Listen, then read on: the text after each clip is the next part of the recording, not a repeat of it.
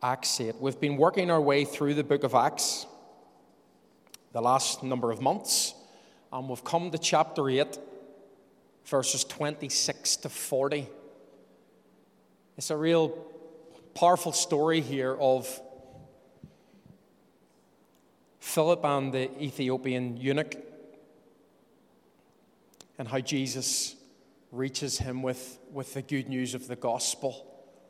Remember the promise that Jesus gave, or the instruction that he gave, Acts 1 verse 8, that the gospel would start in Jerusalem, then to Judea, then to Samaria, then to the ends of the earth. That was always God's heart, right from the beginning, not just from the beginning of the New Testament, right from the beginning of time. That was his heart, the gospel for the nations.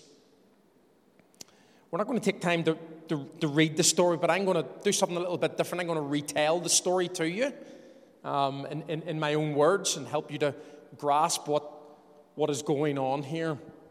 An Ethiopian appears in the story of Acts as God is fulfilling this promise that I've mentioned to the ends of the earth. God has a love for Africans. Isn't that right? He has a love for Africans. And here we find an individual who's an Ethiopian enter the fray here in the book of Acts as God unfolds his mighty purposes and plans.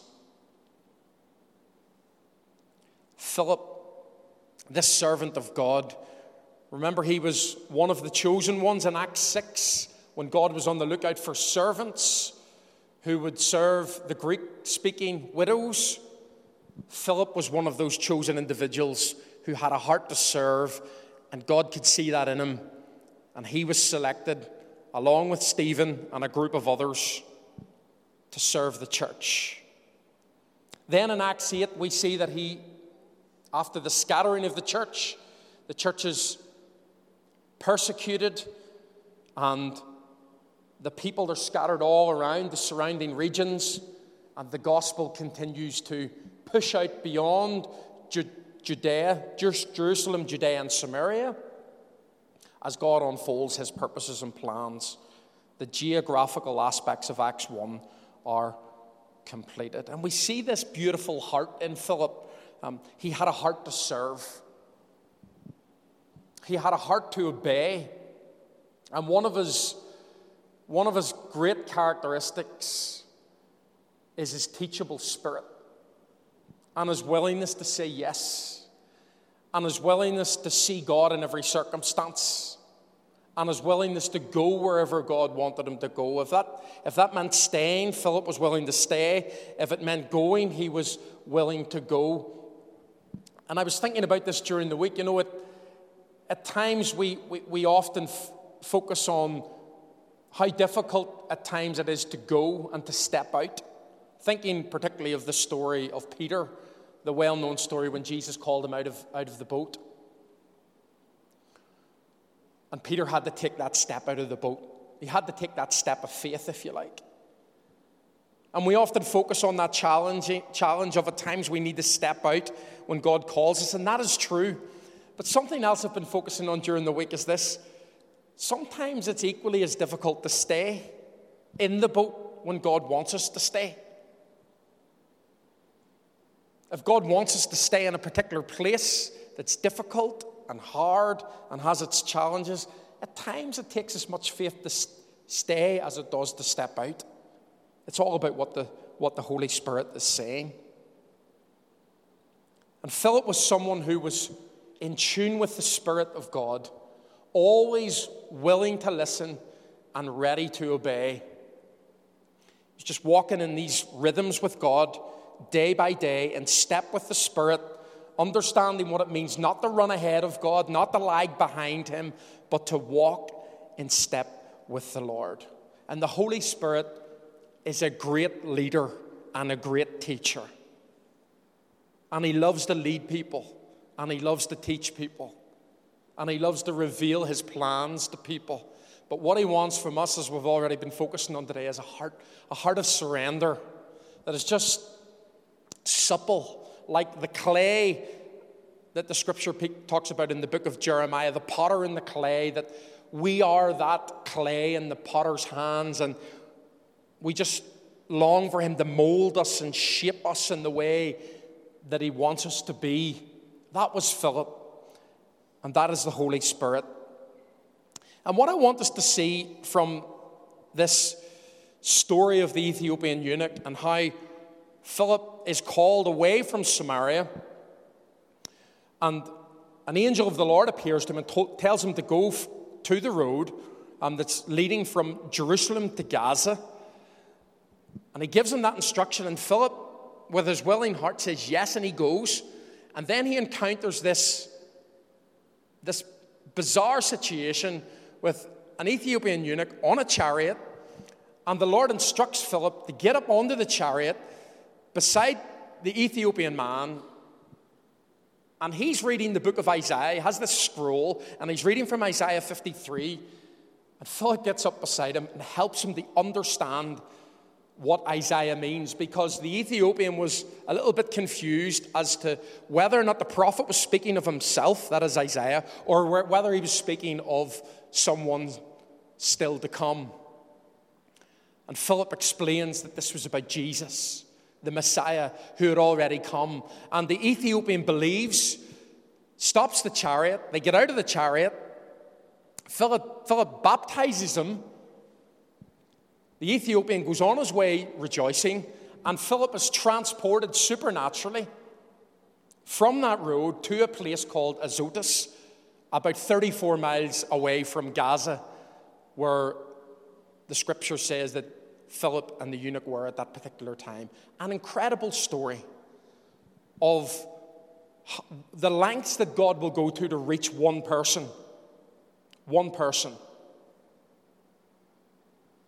But I want to leave with you some thoughts from this section of scripture on following God's guidance and the ways that God guides that we learn about here in Acts 8. The first thing I want you to notice is that at times God guides in unusual ways. Sometimes the guidance of God comes to us in very unusual ways, and we see them here in this section of Scripture.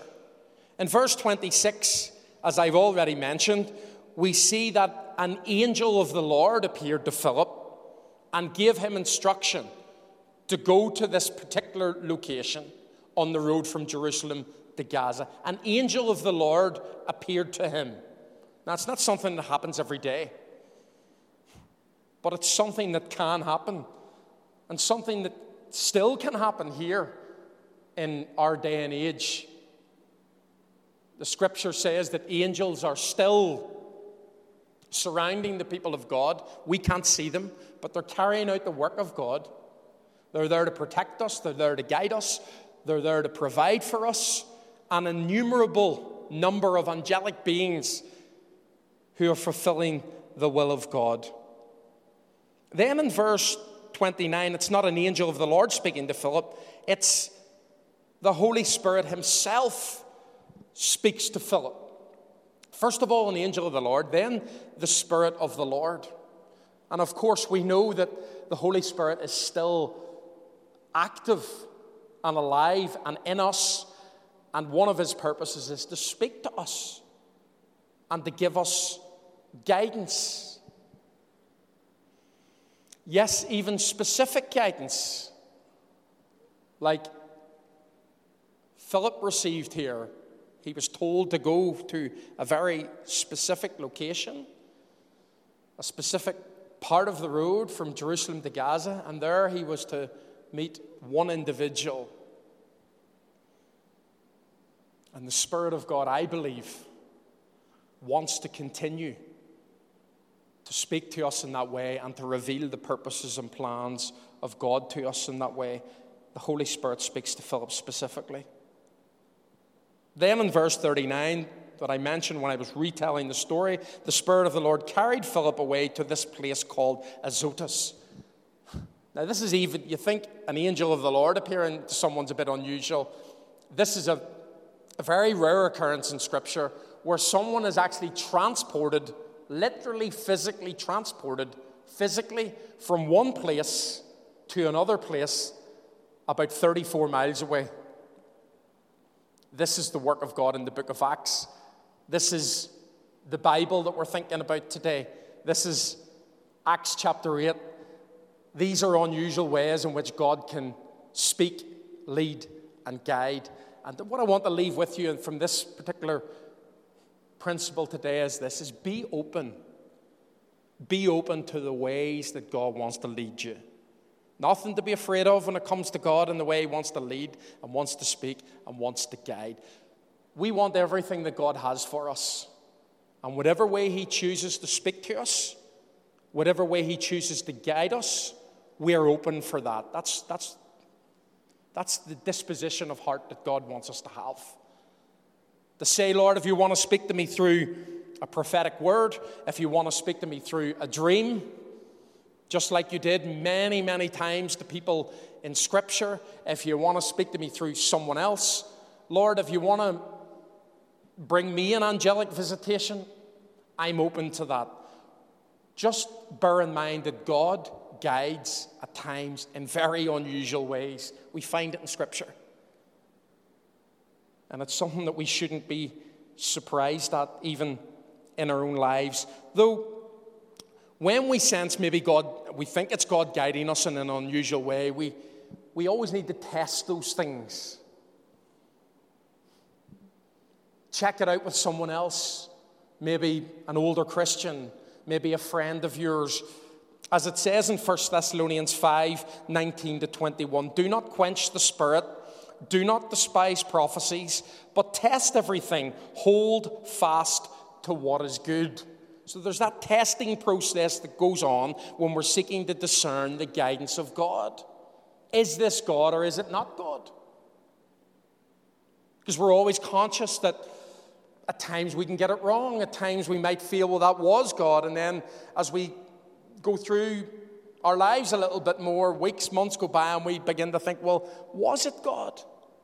And sometimes when we live in, the best thing is to live in connection and friendship and fellowship with one another and work these things out.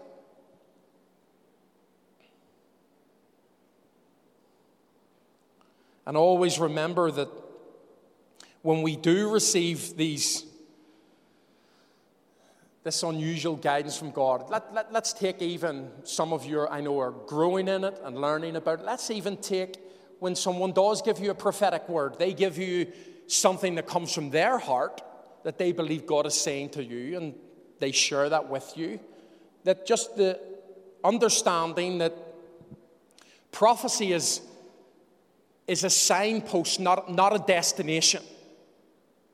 So when you receive a word like that from a person who believes that God is speaking through them to you, to understand that this is God's way of getting you moving in the right direction.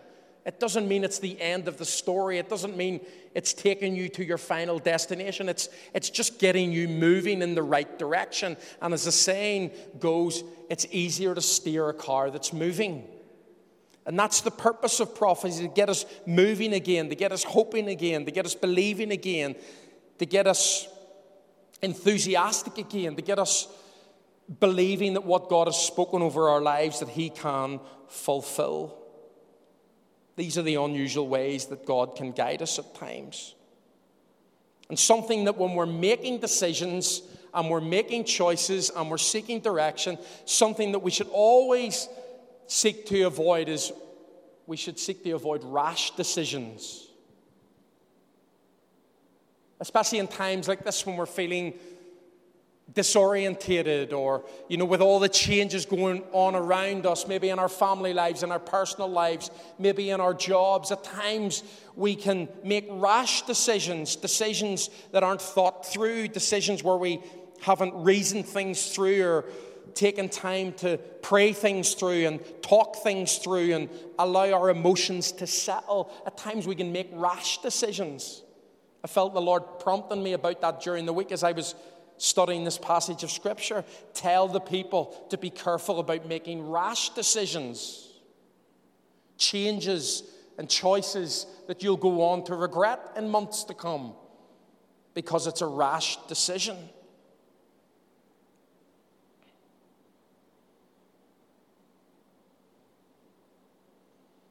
And we must also understand that when God guides in these unusual ways, that his guidance will never contradict Scripture. That's what it means to test all things. We test it against Scripture. Because God is not going to lead us or command us to do something that is contrary to his revealed will in the Bible. It's a great safety net. And it's one of the first questions we should ask. Is this guidance that I'm receiving through these supernatural means, does it contradict Scripture or does it line up with Scripture? Because Scripture is God's prominent way of revealing his heart, mind, and will to us. So the second principle is that we should be soaking ourselves in Scripture. It was through the Scripture that the Ethiopian eunuch gets his guidance from God. When Philip meets him as he's on his way back to the official courts of Candace, the Ethiopian queen, he holds a very high position there. He's treasurer there. He's a prominent figure, but there's something going on in his life where he's been to Jerusalem to celebrate one of the great feasts, and he's on his way back, and he's trying to process, and he's trying to figure out, and he's in Isaiah 53, and Philip jumps up alongside him and begins to explain to him that this is all about Jesus. And the Ethiopian gets his understanding and his guidance through Scripture. And these are days when we as the people of God need to be saturating ourselves in the Word of God. Something I found so helpful recently with everything that's going on, and I haven't watched the news in quite a few weeks because I just find it steals my joy, and I just find it's all negativity.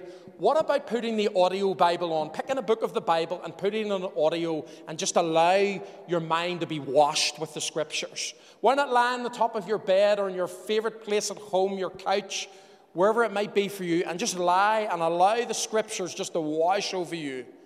Just put the Bible on audio and just allow the Word of God to cleanse your mind, to guide you, to settle your emotions, to give you direction. We need to be a people who soak ourselves in Scripture. So we're not to be the type of people who are out there like seeking always these unusual ways that God guides, these supernatural experiences at the expense of the Bible. We need both. It's not an either or, it's a both and. And the more we're rooted in the Bible and the more we know the Word of God, that's why I was encouraged to hear that the young people are launching into the book of Philippians, because it's so important just to be rooted in the Bible and to be people who know the Word. Old Testament, New Testament, overarching view of God's big biblical narrative, the unfolding of the purposes and promises of God in the Old Testament and how they're pointing to Jesus, and understanding the four gospel accounts in the book of Acts, the development of the early church and Paul's letters and his instructions to how we should live, and pointing to the book of the Revelation and the end of time and how it all points to Jesus. We need to be a people of the Word.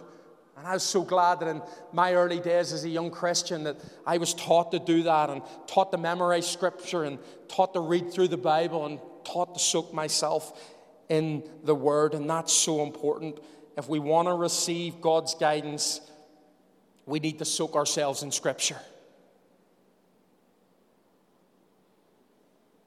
Then I want us to understand, as a principle of God's guidance, that God often guides in stages. He guides in stages. God doesn't give us the full picture all at once. He often gives us one picture, one piece of the jigsaw at a time. That's what he does here with Philip. He says to Philip, I want you to leave Samaria and I want you to go to the road from Jerusalem to Gaza. And he doesn't tell him anything else. That's all he told him. And the Scripture says that the road was a desert place. Now figure that one out. Philip is caught up in a mighty revival in Samaria, seeing people saved, healed, people delivered from demons, seeing people set free, all there in the scriptures. And God says to him, now I want you to leave this scenario and I want you to go to the desert. Tells him nothing else. I mean, I could see Philip taking out his iPad with his iPad pen and listing 10 reasons why this isn't a good idea. And it's not until he obeys that particular command that God gives him, and he gets to the place where this Ethiopian eunuch is on his chariot, that God gives him the next piece of information. He says, get up onto the chariot and begin to show this man Jesus. And that's the way God works. If you walk in the light that you have, you get more light. If you don't walk in the light that you have, it's most likely that you won't get more light. And you won't get more guidance. Because God expects us to steward what he has given us and to obey him. And obedience is crucial to unlocking the purposes and plans of God for our lives. Why does God only give us one piece of the jigsaw at a time? Well, that's one reason, because he wants to see whether we're willing to obey. Do you know what the other reason is? If he gave us the whole picture, we couldn't handle it. If God showed you 10 years of your life all in one go, your knees would go like jelly. You couldn't cope. And God knows who we are, so he just shows us a little bit at a time, and a little bit at a time, and a little bit at a time. Another piece of the jigsaw, another piece of the jigsaw, another piece of the jigsaw, and then we begin to see something of God's big picture for us as time goes on.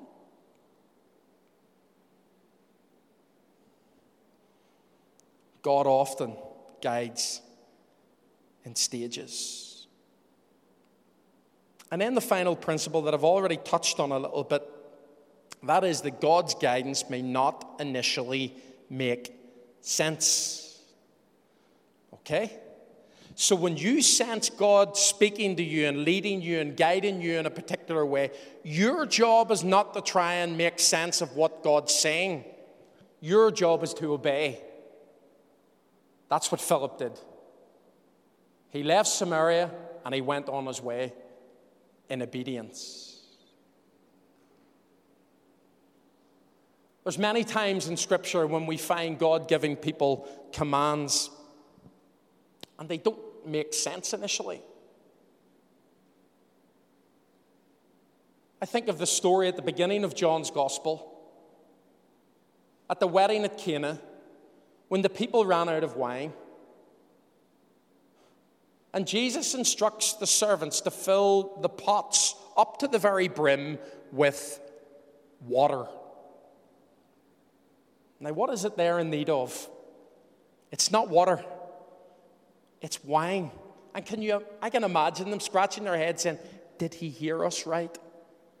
That it's actually wine we need, not water. But they obey, and when they obey, then the water is turned into wine. They understood later. What about the story of the feeding of the 5,000, the 5 loaves and the 2 fish?